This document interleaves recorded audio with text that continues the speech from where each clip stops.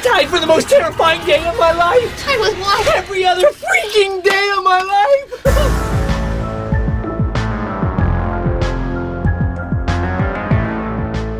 How are you doing, you wonderful nerds? Scott here, and this is day 5, I think, of Month of Monsters. We're watching Scooby-Doo 2 Monsters Unleashed every single day this month of October, and I don't know why I'm doing this to myself, but I am, and already I've lost track of days, but I think it is 5. Anyway, I have a guest today, as always, but this one is a different one. Ooh. His name is Griffin. How's it going? I'm doing great, man. I'm so glad to have that you had me on here talking Monsters Unleashed, one of the greatest films of the early 2000s, if I'm being honest. Just, you know, I'm glad that you say that because you might be one of the first guests who has said that. I don't know if you're being sincere or sarcastic, but I'm going to say that I want you to be sincere. You know, it's up to the audience. It's for them to decide how I feel about the movie, and I'm sure they'll figure it out as we relish in it. Yeah, right.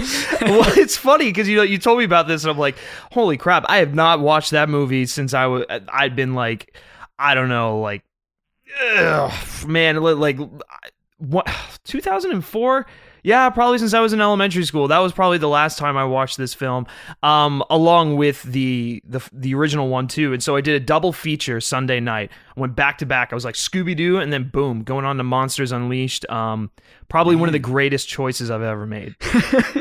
It's almost as if discussing movies is something that you do a lot frequently. Is that accurate? That's segue. Nice going there. Yeah. So, my name is Griffin, as Scott said, and I run the Men vs. Movies YouTube channel where we basically do movie reviews. We have a bunch of podcasts on there. We've got an Oscar season podcast that we just started up that we're very excited about. James Bond podcasts, a whole bunch of stuff. And so it's basically a place where we just geek out about films. I review them, and I love to have a conversation with you all in the comments section. So that's what I do. And when I'm not doing that, I am waving the flag here for the new Venom film, because that is well, as I was saying before the show started, he is a monster, and he's unleashed. And after the reactions from last night's premiere, I'm pretty excited, but not in the way you might think. Yeah.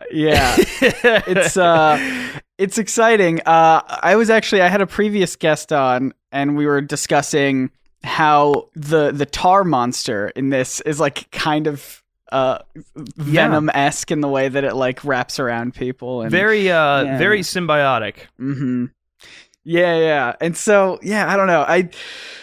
So the first question that I usually ask people is if they've seen the movie before, but you already answered that. Way to throw my whole game off my rhythm. That's my job, That's my job is to come in here, wreck shit up. Can I swear on here? Is that okay? Yes, that's totally fine. Okay, I'm sorry. Anyways, wreck shit up, just like throw a curveball at you, completely throw your plans off the rails. And it looks like I'm doing that, so we're already off to a good start. Job here. Well done. So would you say that like how much of it is like, I don't know, did your perspective change seeing it again? Did you think it was better or worse than you remember, or did you not remember it at all? I mean, like, to be honest, I hadn't thought about the Scooby-Doo films since probably when they came out. The only thing I remember about it was owning the DVD, and it was like a slime green color, so it always stuck out. And I was just like, I thought it was like the coolest gimmick. And, full transparency here, when I was a kid, I actually didn't hate these films. I found them kind of enjoyable, especially the second one. I liked a whole lot more for whatever reason. On rewatch, that completely changed. Yeah. Wait, never mind. Take it back. I said thank you right before I heard the end of that sentence. Yeah, no. Well, on rewatch, that changed a little bit. So here's the thing when it comes to these films. It's like, you have to look at it as like, they're adapting this they're adapting one of the most classic cartoons of all time, Scooby-Doo, and like they're kind of playing into like the comic-ness of it. I don't know if that's even a word. It's definitely not a word, but I'm gonna roll with it. And they're like really I believe playing. You. Yeah. Hey, sure. I've heard that word before.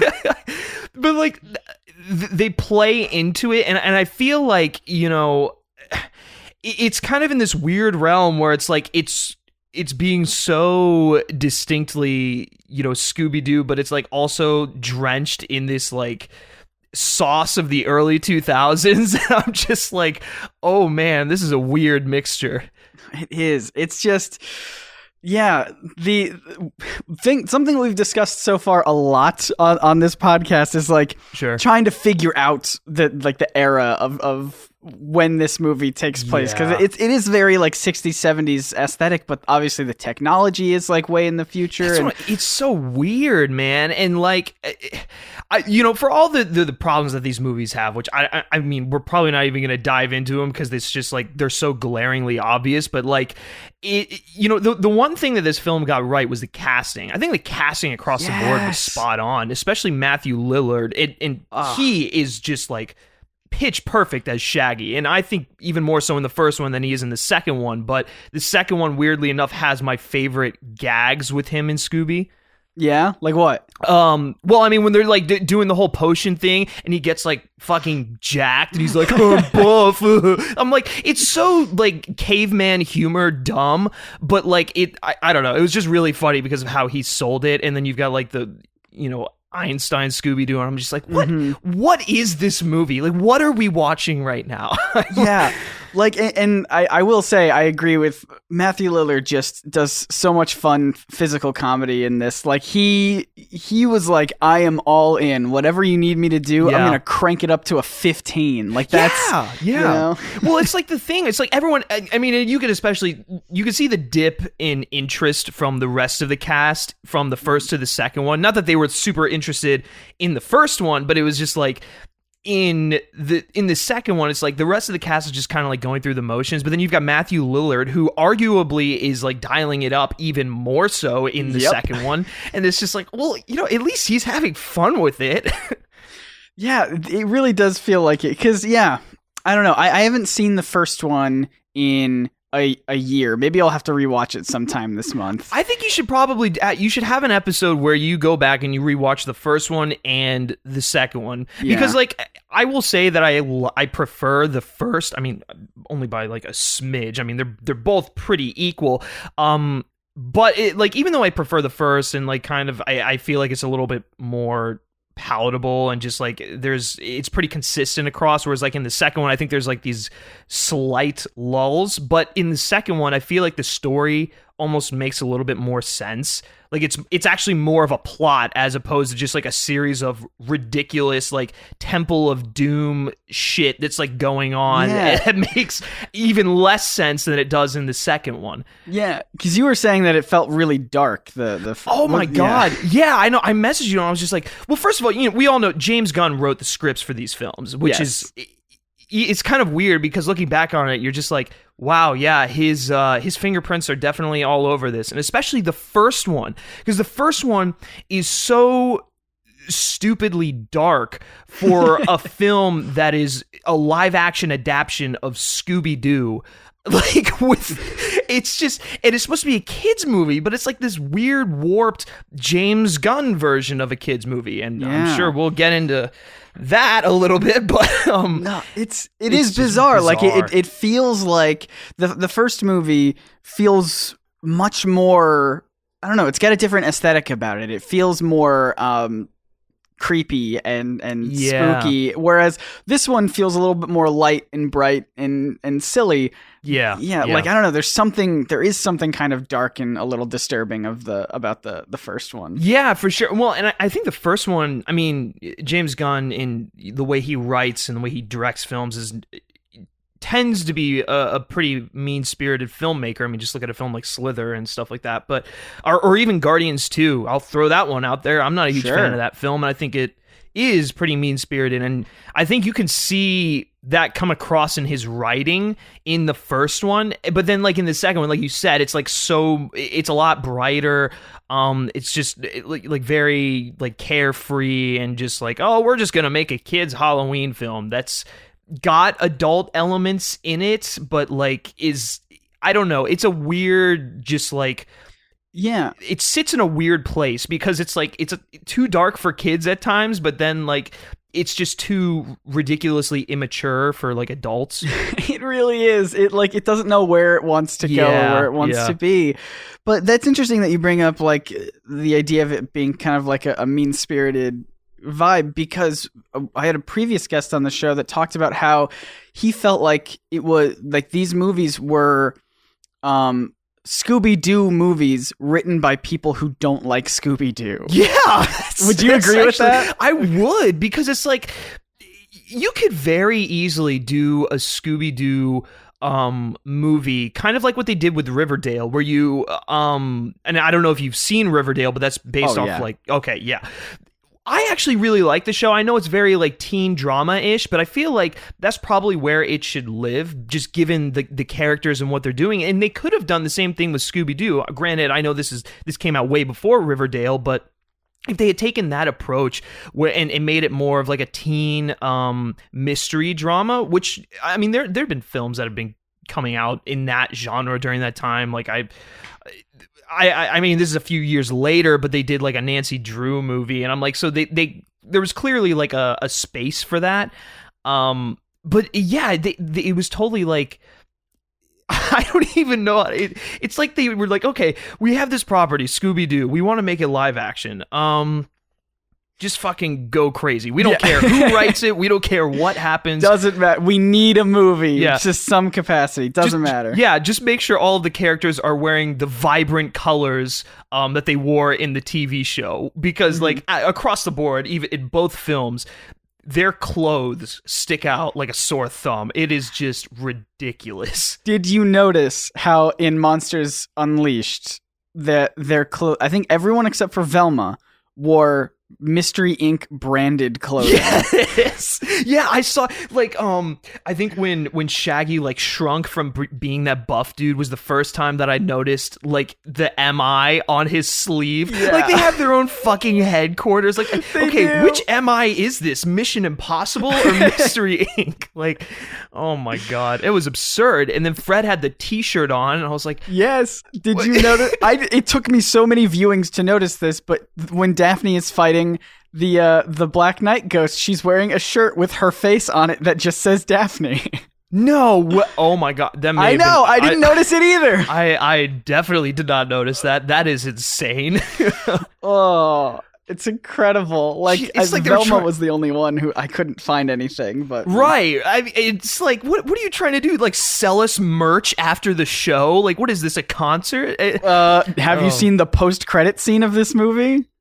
I do remember seeing it a long time ago. I did not watch it upon this most recent rewatch. I just got to the Ruben Studdard like fucking shining star thing. Yeah. What was the post credit scene? I don't remember. The post credit scene was Scooby-Doo playing on like a Game Boy or Game Boy Advance or something. Oh my god. Playing the Scooby-Doo 2 Monsters Unleashed video game. And like movie. Going to the audience, like showing the game to the audience and being like, make sure to download the secret code. And the secret code is SD2. Like, you are 100% serious? That is what it is. This happened at the end of this movie. This whole film was just a ploy to sell toys. Actually, speaking of that, a ploy to sell toys, you know what these movies reminded me of? What's that? The Joel Schumacher Batman films. Yeah. Well, because they're so cartoony, but like it works with Scooby because he is a cartoon. But yeah, like the Batman films were just like add in goofy sound effects here and like puns and and they were just like complete ploys to sell merchandise and toys and like Christmas presents and stuff like that. Real quickly before we get back to the Joel Schumacher thing, you said like the Scooby being like cartoony and stuff like that. First of all, the effects are very dated in this film, which is to be expected, but it's really weird that they decided to go with such a cartoony look for Scooby in like a live action format. Like I know they did like the same thing with Garfield like several years later. That's right. It's so weird. But man. wasn't I never saw the Garfield movies, but like wasn't Odie like just an actual dog though? Yeah, that's what I'm saying. It's like, so weird. And that scene in Monsters Unleashed where like Scooby is walking up the steps and he's like talking to actual dogs that are literally actual dogs. It's like that same weird effect. I'm Yes. what is happening here? Like, this is such a weird mishmash. So a previous guest told me, I don't know if you watched this on, like, I watched this on Netflix. That's how I watched it too. Yeah. Okay. I don't know if it's the same for you, but Netflix doesn't display what those dogs are saying to me, but apparently they are saying things if you like watch it in a from like a DVD or something. You know what? like I that. do remember that as a kid. They were like complimenting him or something like that. It was stuff like sign my bowl and sniff my butt or something like that's that. exactly what exactly. Yeah. Like, I even turned on the captions this time to make sure that I could see it, and nothing still showed up. It was just dogs barking. Yeah. But it was so frustrating. But I will say, I got a ton of good new insights from turning on the captions and watching the movie. I bet you did. I can't. Oh man. Okay. One of my favorite things that I noticed was when Patrick came over to the, and like Daphne and Velma had their heart to heart about like, oh, I'm not hot. And it's like, just pretend to be hot or what, like that whole thing. Put on my leather jumpsuit. That's right. But when it cuts to like them looking back at Fred and Patrick and they're toasting, I never noticed it before, but the captions tell me that they were toasting, quote, two museums. Oh my. Oh my. And I just thought that was museums. So funny. Holy crap. Well, let's talk about the fact that Seth Green is in this freaking film. Dude, he nails it though. He's good. He's good, but it's just like he's not even playing a character. He just literally showed up on set and was like, all right, fuck it, let's just have fun. I'm in this movie now. Yeah, and like I can't like recount too much of it, but like I don't know if you listen to Dak Shepard's podcast, The Armchair Expert. I don't. You should. It's phenomenal. Well, he had Seth Green on a show, and of course they did Without a Paddle together, which I think Matthew Lillard was also in that film. That's right. Yeah. And so they talked a lot about their experiences on that film, which is hysterical, but like he also talked about Scooby-Doo a little bit. It's always really funny whenever you get cast members from that film. They're always just like, oh yeah, those films were a blast to work on, but man, they were just not good. No. Well, I've watched some behind the scenes stuff for both of the movies, and like everyone, I just, the set looks so much fun to be on. Like, yeah, you look at these movies and they built these huge, massive, intricate, super detailed sets to be in. Like, the first Scooby-Doo movie had that whole like lobby area that was massive, and like the monster attacks in there, and like all sorts of fun stuff, and it was beautiful. This, I think, my favorite set had to have been the Wickles Manor, where everything. Oh, that was like, awesome! Yeah, that was. I mean, going back to the Joel Schumacher stuff, just like the color palette in there was so right vibrant. Yeah. Oh man. No, I agree. I mean, for all the faults that these movies have, which they're mainly just being ridiculously cartoony and nonsensical. The production design, they did a good job. It fit the aesthetic of what I think they were trying to go for, even though I really have no idea what they were trying to go for. But like you said, it was very much in that Joel Schumacher Batman, just kind of like ridiculous, extravagant, colorful sets. The Black Knight ghosts, what's his name again? Old man Wickles. Wickles? Okay, I thought it was Wiggles, and I was like, that's not right. His mansion was great because it was very reminiscent of like, the Haunted Mansion in Disney World, only with more colors and stuff like that. And so you got like definitely that kind of vibe from it, which was cool. Yeah, you know what else I noticed? Because I'm picking up on little details. The villain's lair is it's, I don't know, it's not very recognizable from the outside, because like I didn't, the first time we see the I can't even remember what they called it. It was called like the Monster Hut or something like that. I can't remember. Oh yeah, it's like this weird like closed down mining facility or something. Yeah. And it's I don't think it's visually recognizable as much as like Wickles Manor was. It's like it has this cool aesthetic to it, but they tried to do this thing where they made it seem big and important, where Wickles opens up the gate for the first time, and like the music, the score just swells into this grand, like it almost sounds like the Avengers are being summoned, like just like, and it's just but like there's no recognition. It just looks like a pile of nothing, and I'm just here's like this conglomerate of rundown metal, just like objects. dark metal things, and it's just like is this supposed to be big and important? It doesn't seem that way. Did you rip this from like some obscure episode in like the 70s or something? Like I don't know, because like even the miniature that Wickles was showing off about like his mining camp thing, like that looked cooler to me. Like, why not just have like that? Yeah, why didn't they do? Yeah, okay. Let's rewrite Monsters Unleashed. Why did they not just have like the main showdown area be Wickles's like theme park that he was trying to put together? It's more aesthetically interesting. And they could do a lot with it, I think. But then, it's also like it would probably give Wickles like something else to do instead of being just like this throwaway. Like it's so obvious that he's a red herring that it's just like bad. There's no point to his character being there aside from like the encounter at the end when he like yells at Mr. Blue from the Incredible Hulk. and they have that like weird exchange. I'm just like, okay, so they shared a jail cell and he like tried to frame him, but like it's so obvious that he's not the bad guy. So yeah, and he did after they confront him and he explains his plan about the mining thing. Like he just goes away for the rest of the movie until he just becomes irrelevant. Yeah. Well, did you notice like at the beginning too that he's like just chilling in the crowd during the museum opening? Like he's just like off to the side of the background when they're like like panning up the staircase.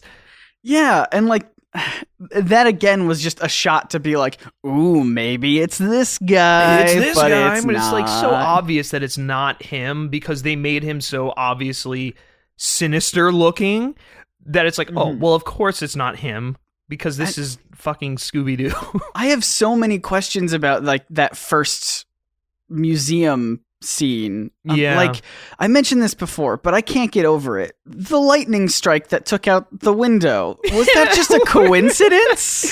First of all, where did that come from? Exactly. And then how did the evil masked figure get on top of that? Like that's what I want to see. I want to see Scooby-Doo Monsters Unleashed from the point of view of the masked villain. From which I can't help but point out the villain never got a catchy name like all the other ghosts did. It was evil. It was evil masked figure, and with the subtitles turned on, evil masked figure is all capitalized. So know that was actually the villain's name. Yeah, they were just James Gunn was just writing it, and he's just like, fuck it, no one really cares about this guy, so we're just gonna call him evil masked figure. Well, I guess it is a guy. It was like a girl and then a guy. Yeah. It was Jonathan Jacobo.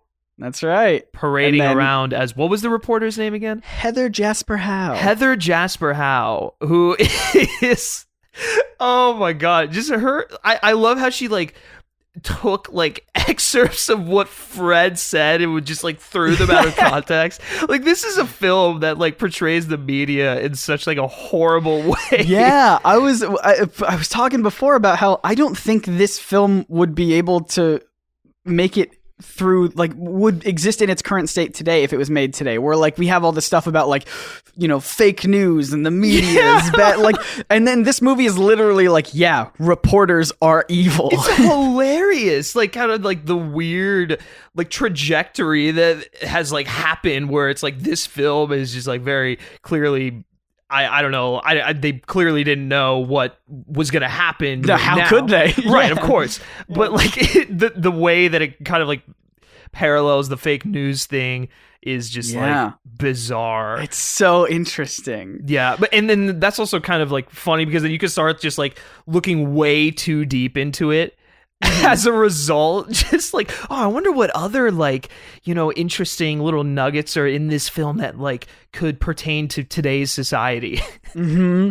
Yeah, like oh man, I don't know, like friggin' I always felt like the line about, maybe it's just randomness, but the line about like him stealing, what was it?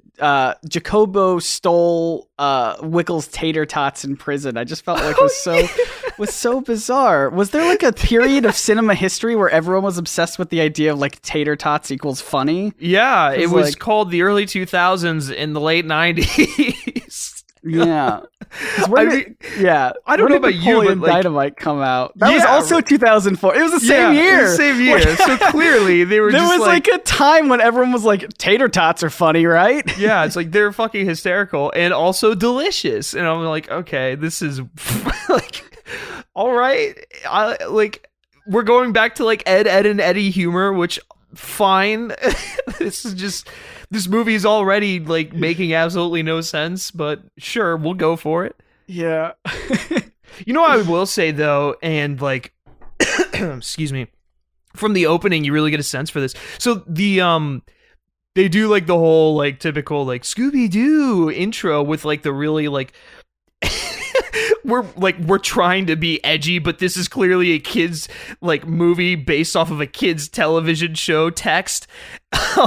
And like the score is actually pretty good. Like I thought that David Newman did a good job of like interweaving the Scooby-Doo theme in like an interesting way.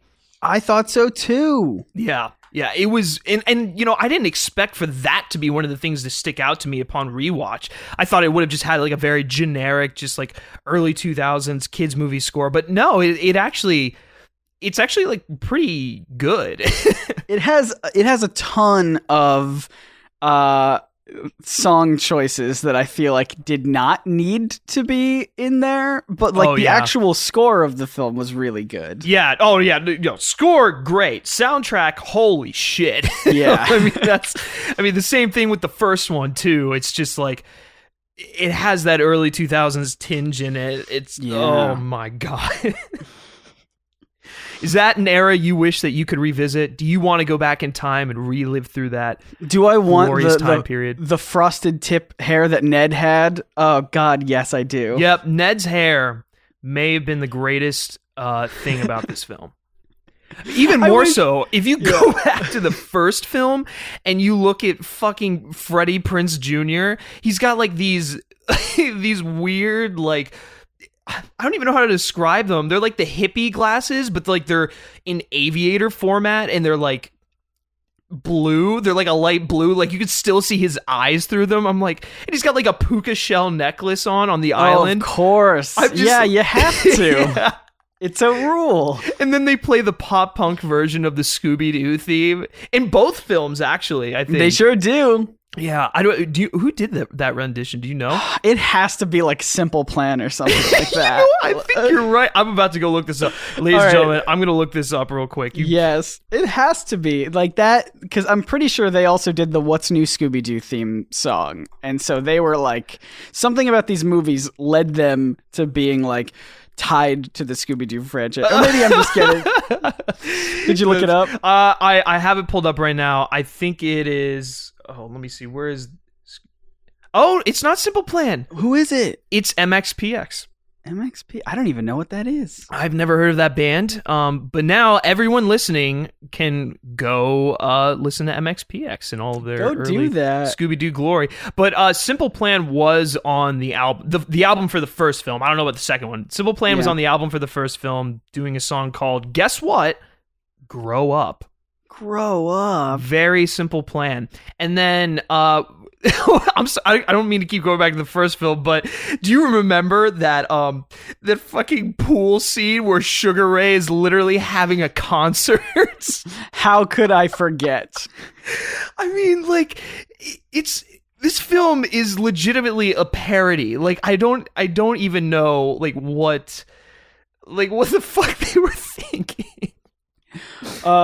So I pulled up the Scooby-Doo 2 Monsters Unleashed soundtrack. Oh, beautiful. Yes. The first song is Don't Wanna Think About You by Simple Plan. Yeah. Nailed it. Simple Plan equals Scooby-Doo.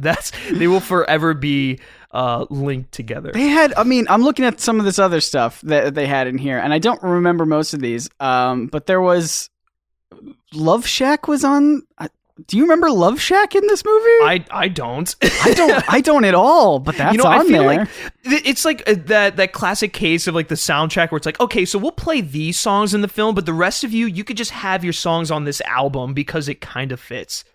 That feels like what it must be, because there was also Flagpole Sitta from Harvey Danger, and I don't remember that. I in the definitely movie. don't remember that. Wow, this is so weird. I do remember, I think Friends Forever by Puffy Amiyumi was like when they were headed to Wickles Mansion. I don't know. This soundtrack was all over the place. What the fuck is, like, it's just an absurd thing. Oh my god, the music is single-handedly the best reason to rewatch these films. Paired with the speed ramps. I don't even know if there are any, but I'm assuming there are because it's, 2002, 2004.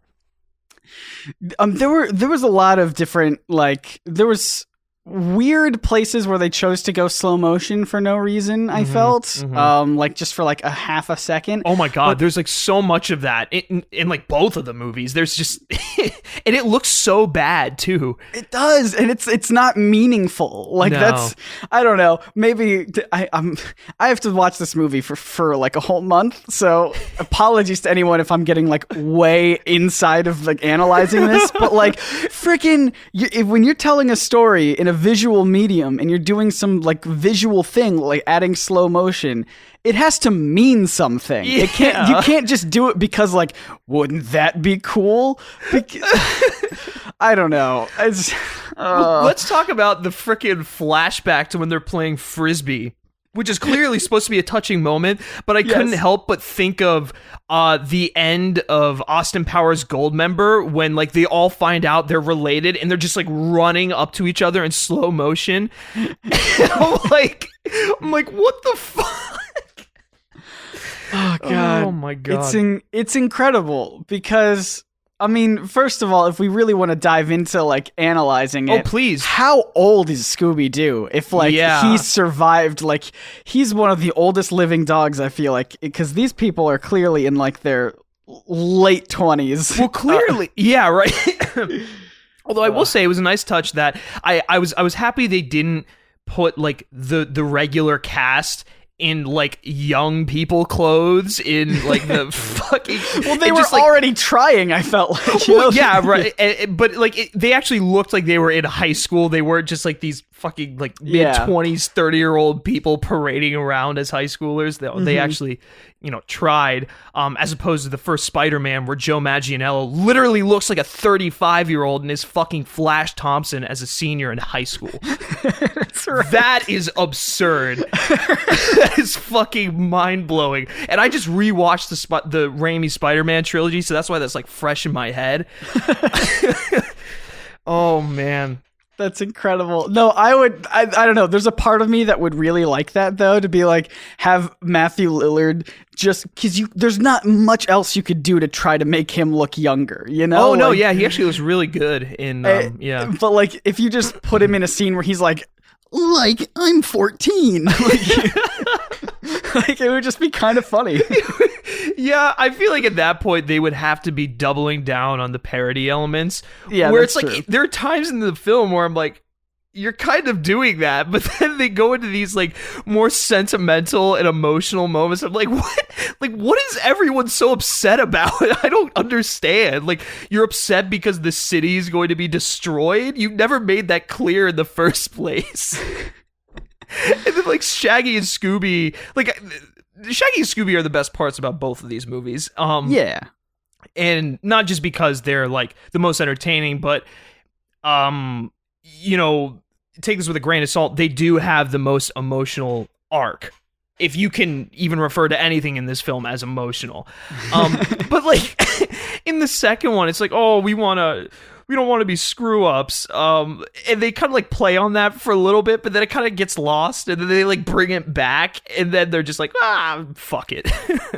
Yeah, I don't know. And then, yeah, because they try to give other people arcs. I think Velma has the next most clear arc of like, she wants to impress Patrick, but Patrick sees something kind of else in her, and she wants to kind of like go into like she wants to pretend to be someone else to try and like I don't know. It's like her trying to. She has like two kind of clear things. Number one is her trying to be comfortable as herself, and number two is her letting go of all like she's always trusting in facts and logic and reason, but she has to learn to also trust her heart sometimes. So like kind of two separate things that try to get merged in together into one arc. It just doesn't happen, I don't think. I mean, like the trusting thing kind of comes to fruition, like it kind of plays out because she's like, oh, this guy's evil, I trust the facts, and he's like, that really cheesy line. He's like, what does your heart say? And I'm like, what is you, Seth Green? That is like, oh my God. Can I talk about, this is something I've been waiting to talk about. That whole scene where she's almost like falling through the grated floor. Yeah. I have been hating on this movie, criticizing this movie for not establishing things that I think should have been established better. The cotton candy glob should have been established better. He just shows up.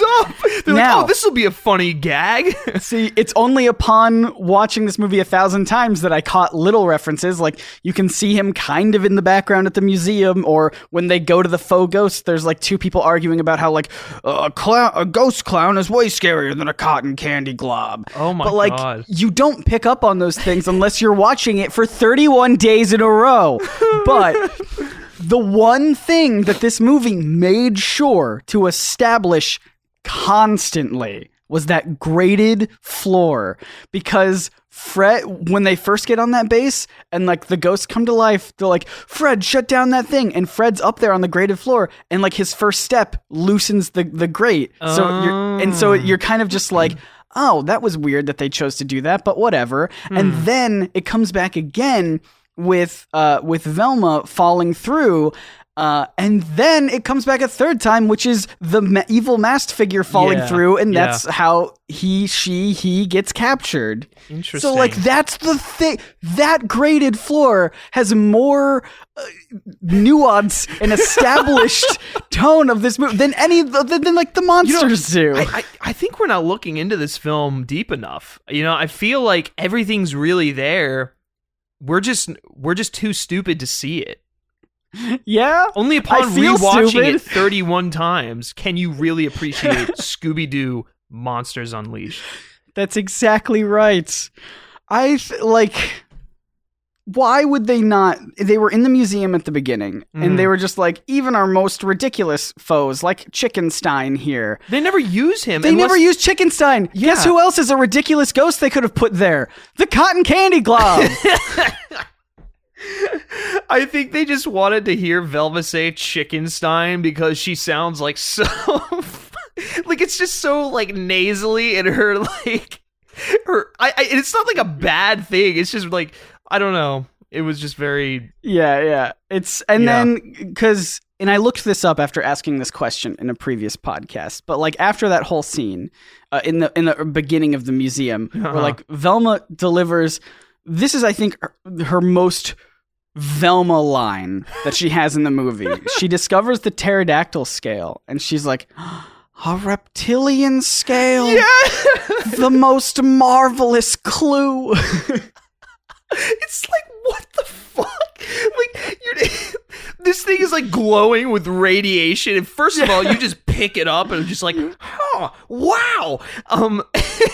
Second of all, the fact that you just know what it is, like, I get it's Velma, but it's just like... Yeah. And I looked it up. Pterodactyls did not have scales. Thank you. There we go. So the fact that she later analyzed it and was like, it's a real reptilian scale. And then it drives me crazy every time the moment when she says like, it's a real reptilian scale, and then no one cares. They're talking about like, this is a real living ancient creature that's extinct. And then Fred just goes, like the immediate next line is Fred being like, that masked figure wanted to humiliate us. And I'm like, hold on.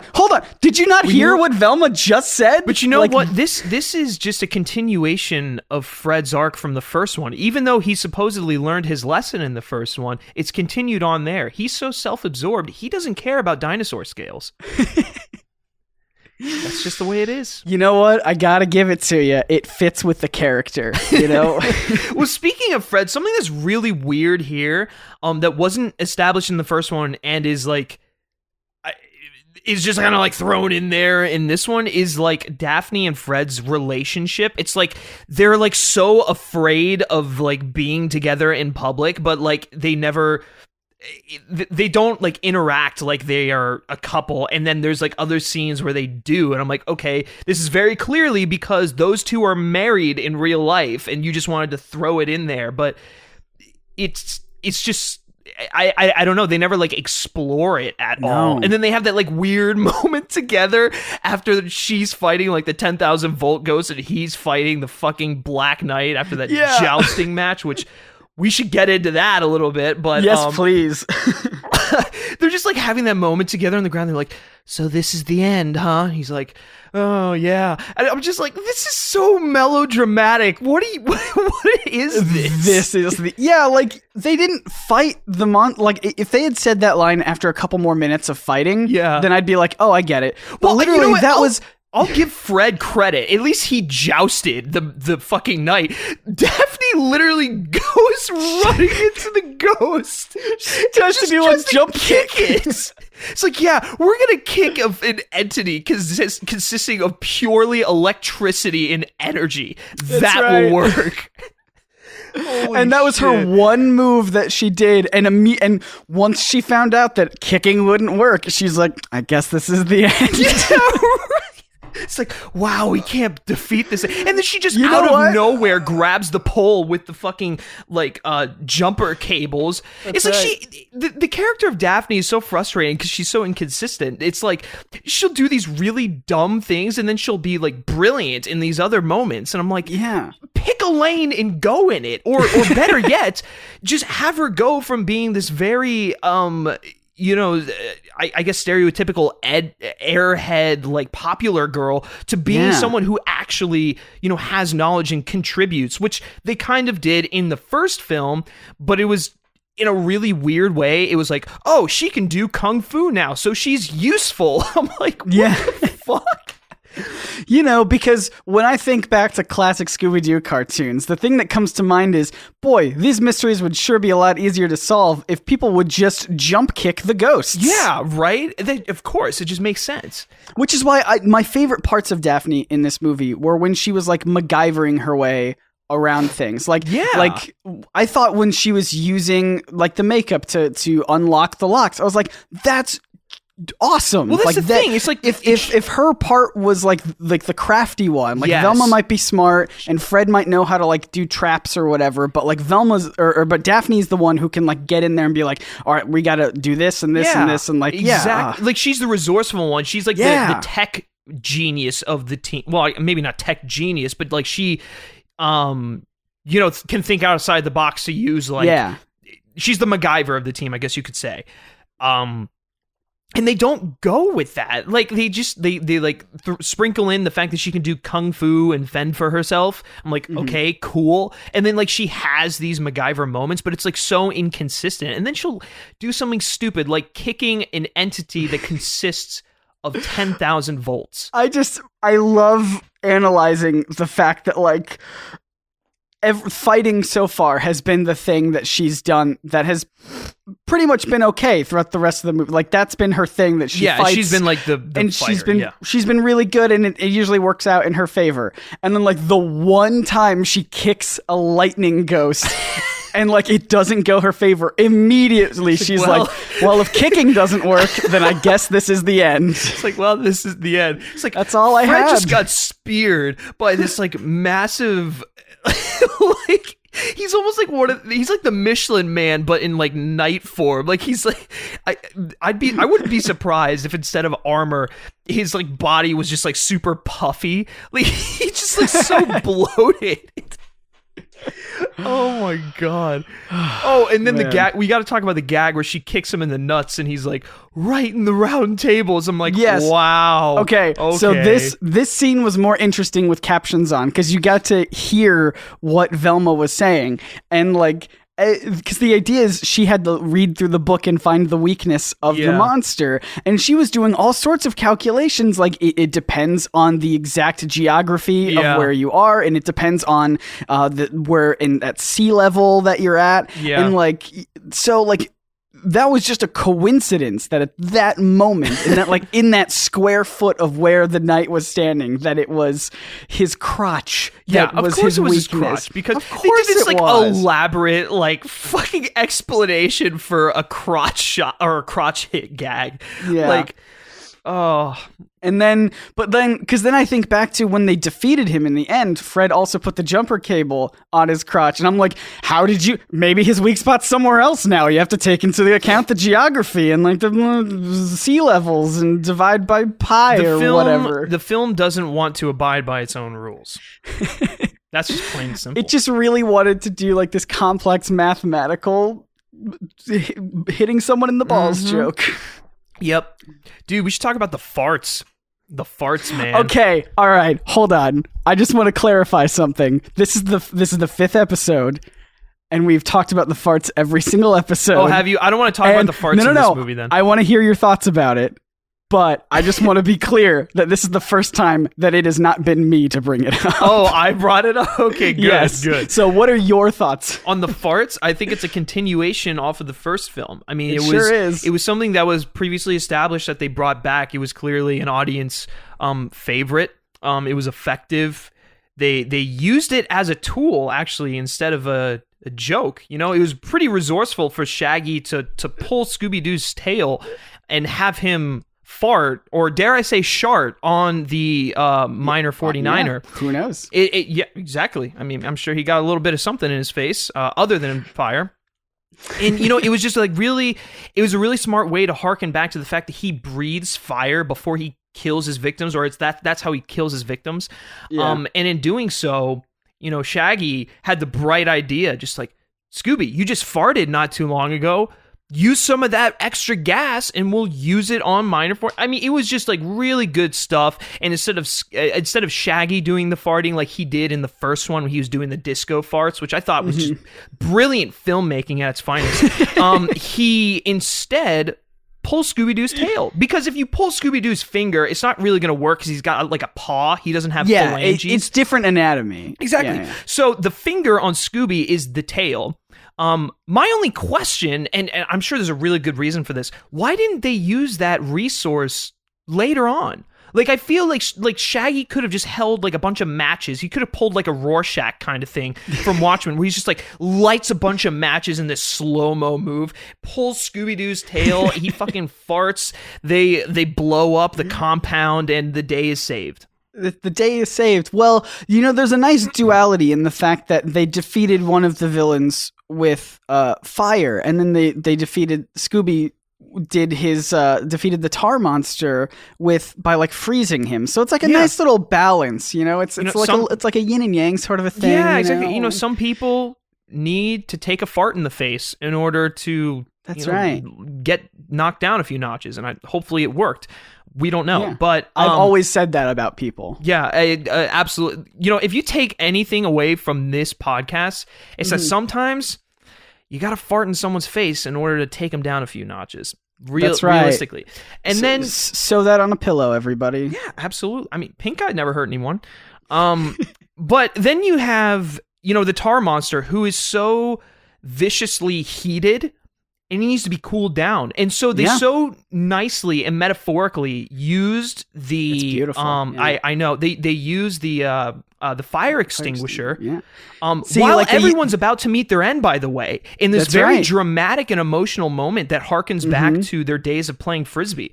Another nice callback to something previously established in this film. That's right. The film established so many great things, except a cotton candy glob. Right. They established Frisbee, and it just so happened that the control that they stole, you know, happened to look like a Frisbee. Right. Very, very clever design. Nice way to kind of interweave stuff. And so anyways, Scooby who is apparently a surf expert, by the way. I think that was previously established in the first film. I just rewatched them, but I could be mistaken there. They harken back to that. They go, oh, Scooby-Doo can surf? Well, he's going to surf on this tar monster after we freeze him to death. And it's just, there's so much symbolism and metaphorical stuff going on in this sequence. I think in that moment, Scooby surfed his way into our hearts. I really do. That's a beautiful, beautiful and sentimental line there. That should be that should be the caption for this entire show. Yeah. Yeah. Scooby-Doo, in that moment when Scooby-Doo froze the tar monster. Yeah. Because the tar monster is apparently like scalding hot. Yes. But everyone's fine afterwards. Right. They don't have third-degree burns or anything because they have, fireproof skin. They were just going to get suffocated. That's how they were going to die. They weren't going to get third-degree burns because he's scalding hot and needs to take a fire extinguisher to the face in order to be cooled down. Yeah, Scooby surfed right into our hearts. He sure did. He snagged that frisbee before the pterodactyl ghost did, who also came out of nowhere. That pterodactyl ghost, do we ever know what happened to it?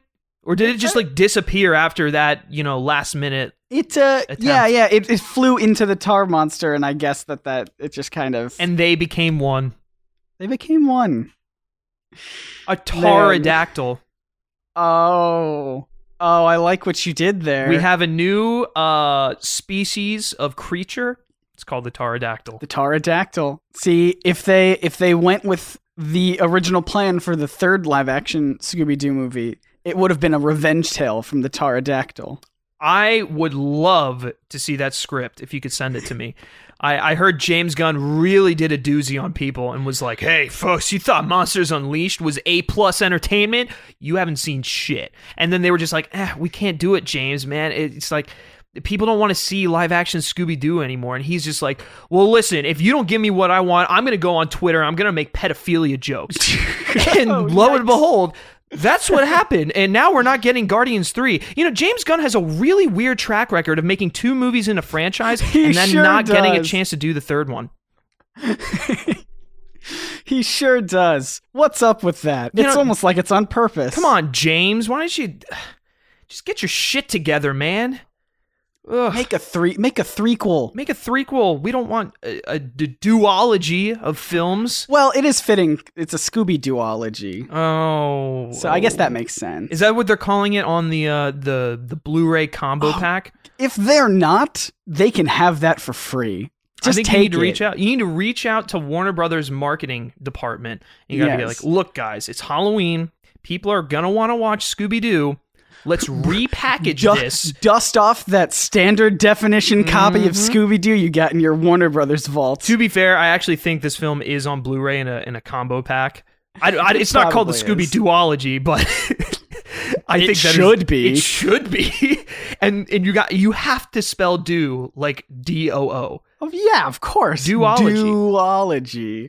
I don't even think that the word duology is like in the cultural lexicon enough that people would understand the joke. That's true. I think it works. That's very true.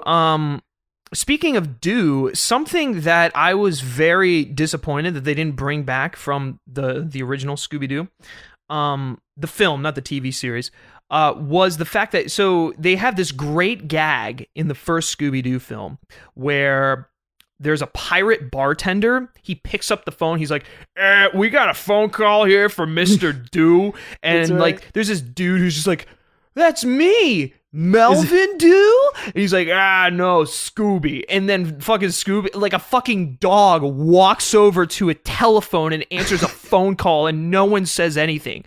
Like, no one says anything. And then they play on that Melvin Doo gag, like, quite a bit in the film. And I really would have liked for that guy, which, by the way, I think that was the breakout role of his career.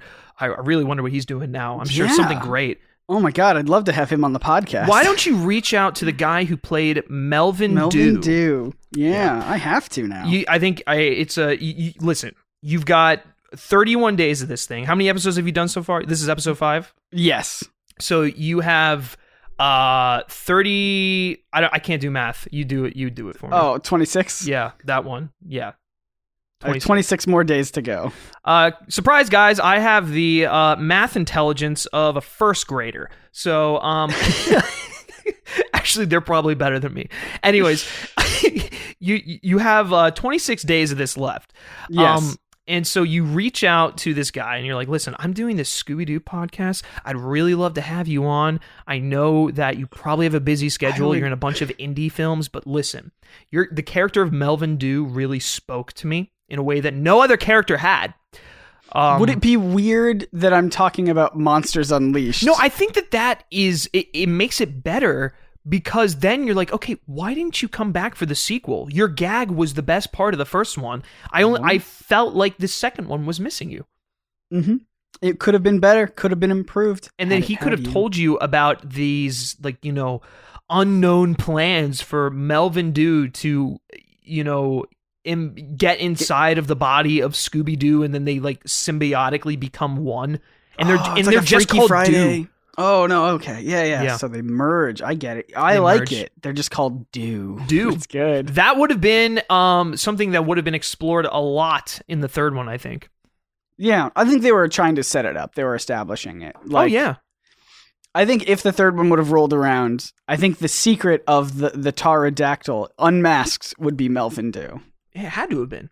Yeah, he would have been, and Scooby would have had this split personality kind of thing. They really could have played on the Venom thing before Venom was Venom. You are really trying to talk about Venom.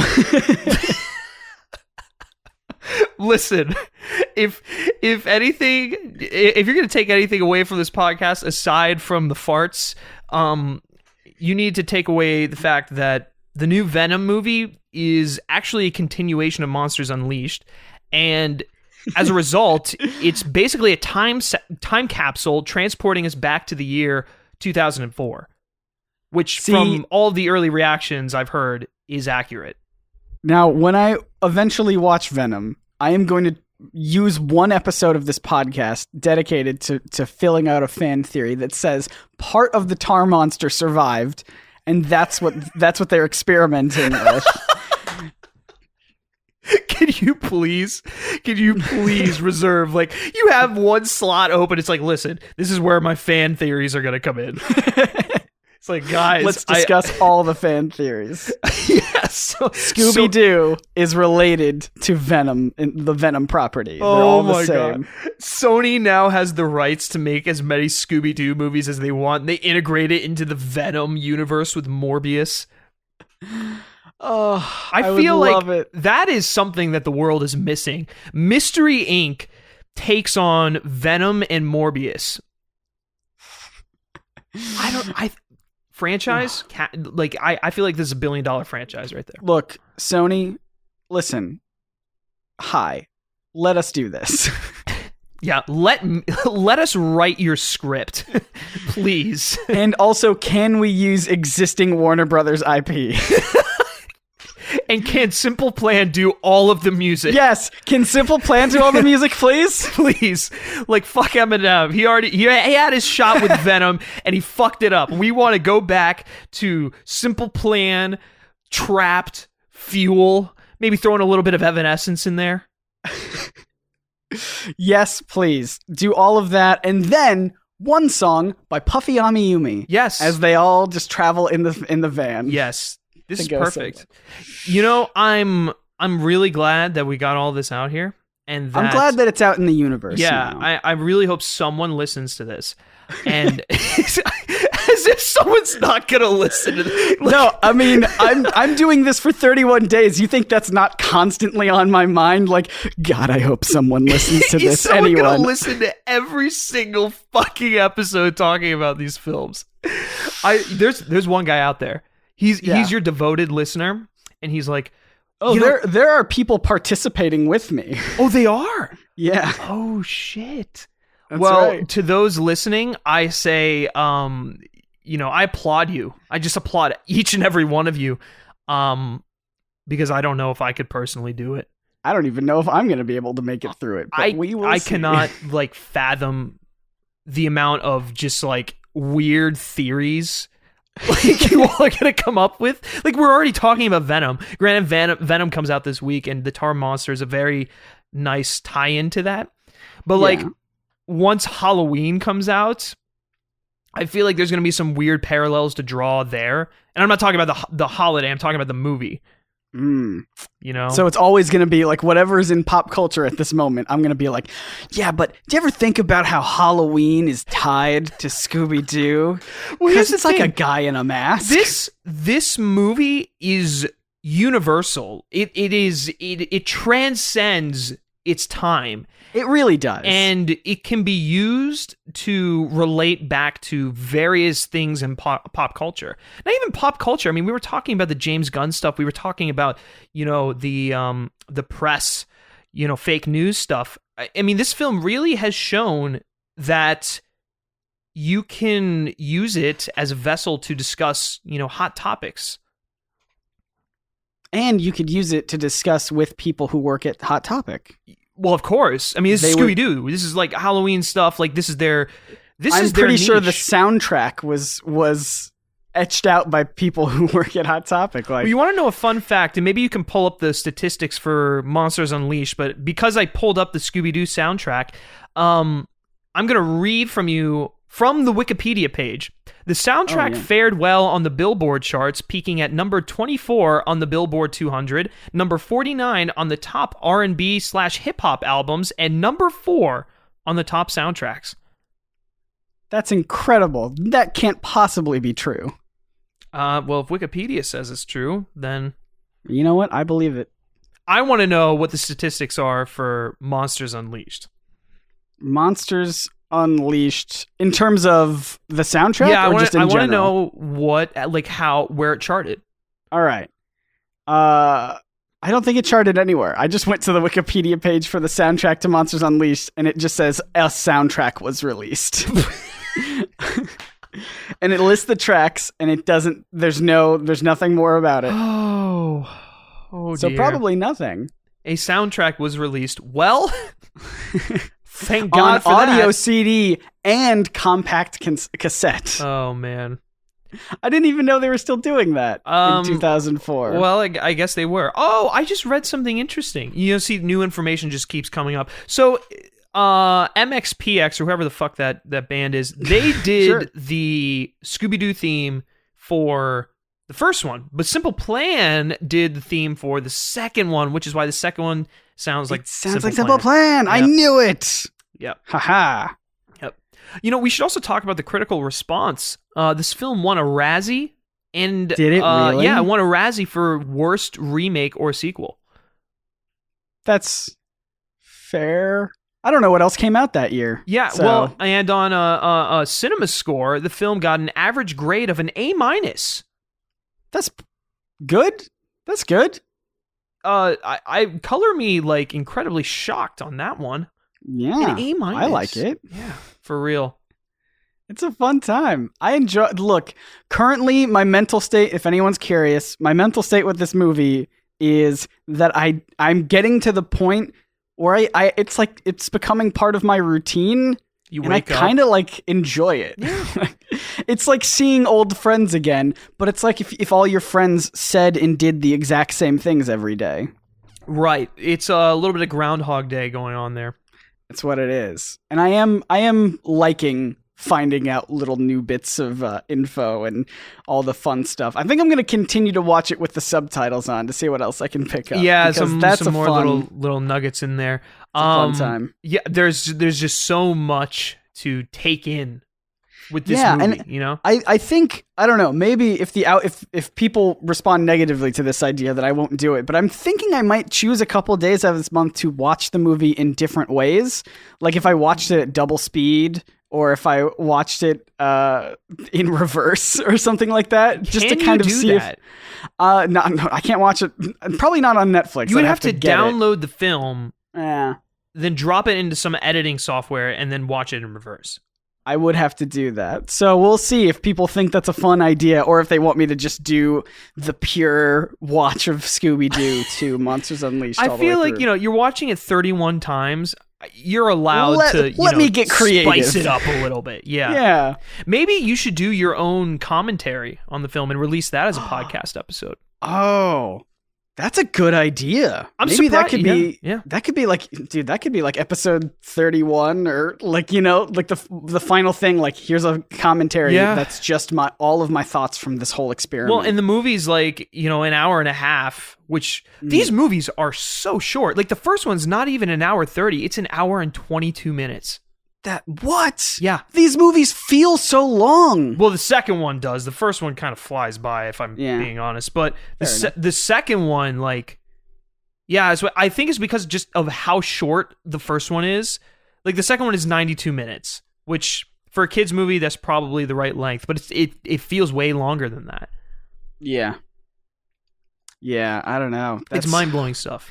Mind-blowing stuff. Here's my question that I want to pose to you. Do you want to see a reboot? Yeah, of course I do. Do you want to see a Logan-esque conclusion to the Scooby-Doo movies? Yes. 100%. I want Scooby-Doo on his, like Scooby-Doo has got some sort of illness where they're just like, we got to put him down, but not after one more mystery. Yep. And then Shaggy's totally, like, shaved his hair off. He's got, like, a modern, hip hairstyle. Oh, yeah. Fred's fat. Yeah. Velma's a supermodel and Daphne's a school teacher. Oh man, a role reversal. I love it. Yep. I like that. I feel like that really just suits the franchise best. And then afterwards, they've all drifted apart. And, yeah. That's what I want to see. I'd be on board with that. I think that would be sad. Yeah, like why bring back Scooby-Doo as like a fun, happy time for kids and audiences? Why should kids have all the fun? Right? Why not use Scooby-Doo to basically just do like a Marley and Me type situation? Oh my God. Where you just get so sad and depressed. That is probably one of the greatest ideas in cinematic history. I pray that it sees the big screen. Well, fingers crossed. Fingers crossed. I suppose. And you know, if we're lucky, maybe they'll finally explain what that like diamond was in the first one that like ripped people's souls out of their chest. Oh, the Damon-ritis or whatever it was called. I'm just blown away. You remember the name of it. Yeah, the Damon-ritis. Yeah. That was my favorite thing about this is holy crap. Talk about just going off on a tangent here. Like we were talking about this earlier in the show where Velma was like just like randomly like, oh, a pterodactyl scale. She just randomly knows what this thing is and the fact they can rip people's souls out of their chest. They never explain any of it. It's just like, yeah, that's a giant diamond and it rips people's souls out of their chest. Oh, fun.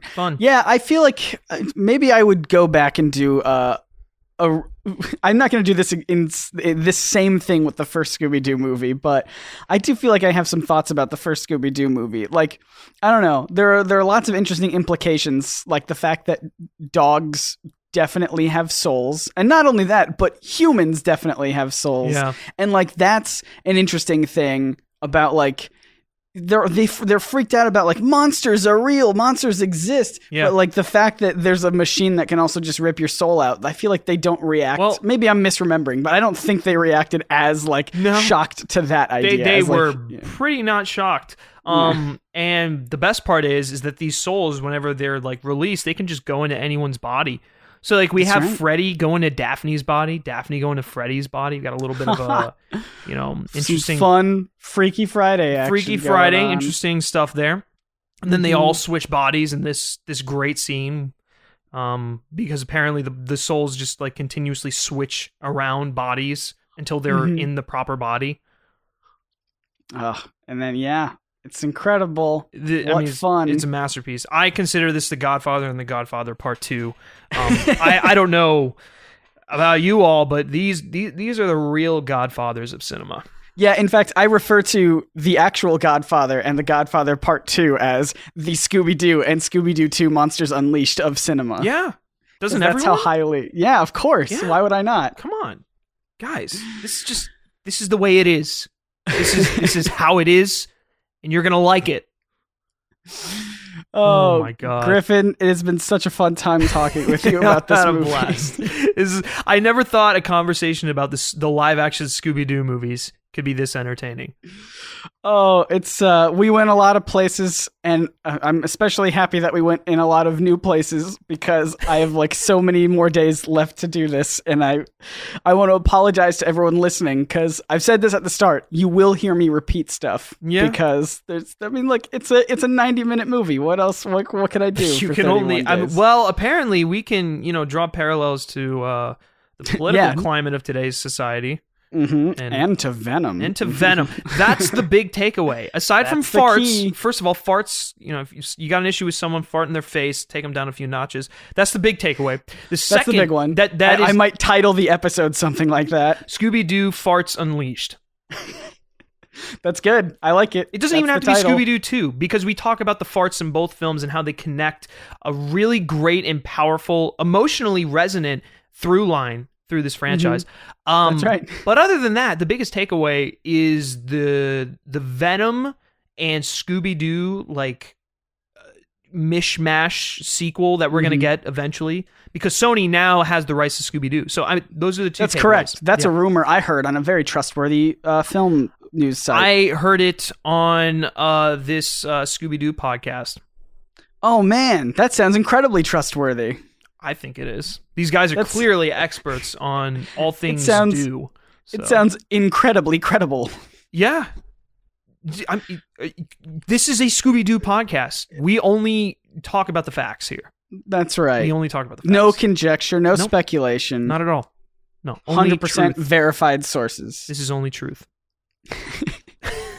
Where can people find you on the internet if they want to hear more of you and your ramblings of movies and such? Yes, if you want to hear more of me and my ramblings of specifically Venom, you can follow me on Twitter at Griff Schiller. You can also follow the Men vs. Movies Twitter account, which is just at Men vs. Movies, and you can check out the Men vs. Movies YouTube channel, which if you just search Men vs. Movies, it should be the first one to pop up. Like I said, we got a bunch of just like great podcasts and shows on there, and then also you can expect weekly movie reviews. I've been doing a lot of early reviews for films that I saw at the Toronto International Film Festival. So stuff like A Star Is Born, First Man, Beautiful Boy, all the big awards contenders. I'm going to be talking about those. So you can go check that out on the YouTube channel.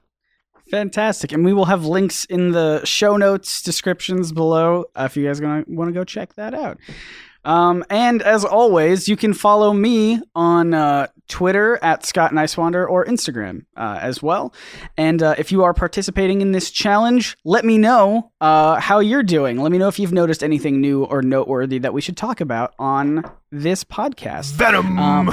Venom. Let me know how you think about our theory, our Venom theory, that Venom is somehow related to the Scooby-Doo franchise. Oh, wait, we'll I'm getting something. The name of the Scooby-Doo Venom crossover is called Scooby-Doo Knock Knock Let the Devil In. You heard it here first, folks. Verified source. Verified source.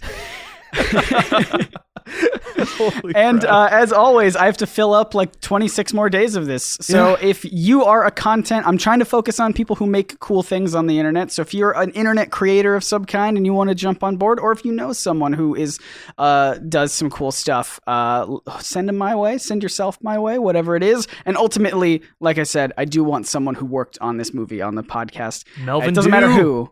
It doesn't matter who. Melvin Dew, perhaps. I would love that as well. But Griffin, would you like to join me in ending this podcast? I'll let you lead the way. Okay. Okay. Here we go. Scooby-Doo!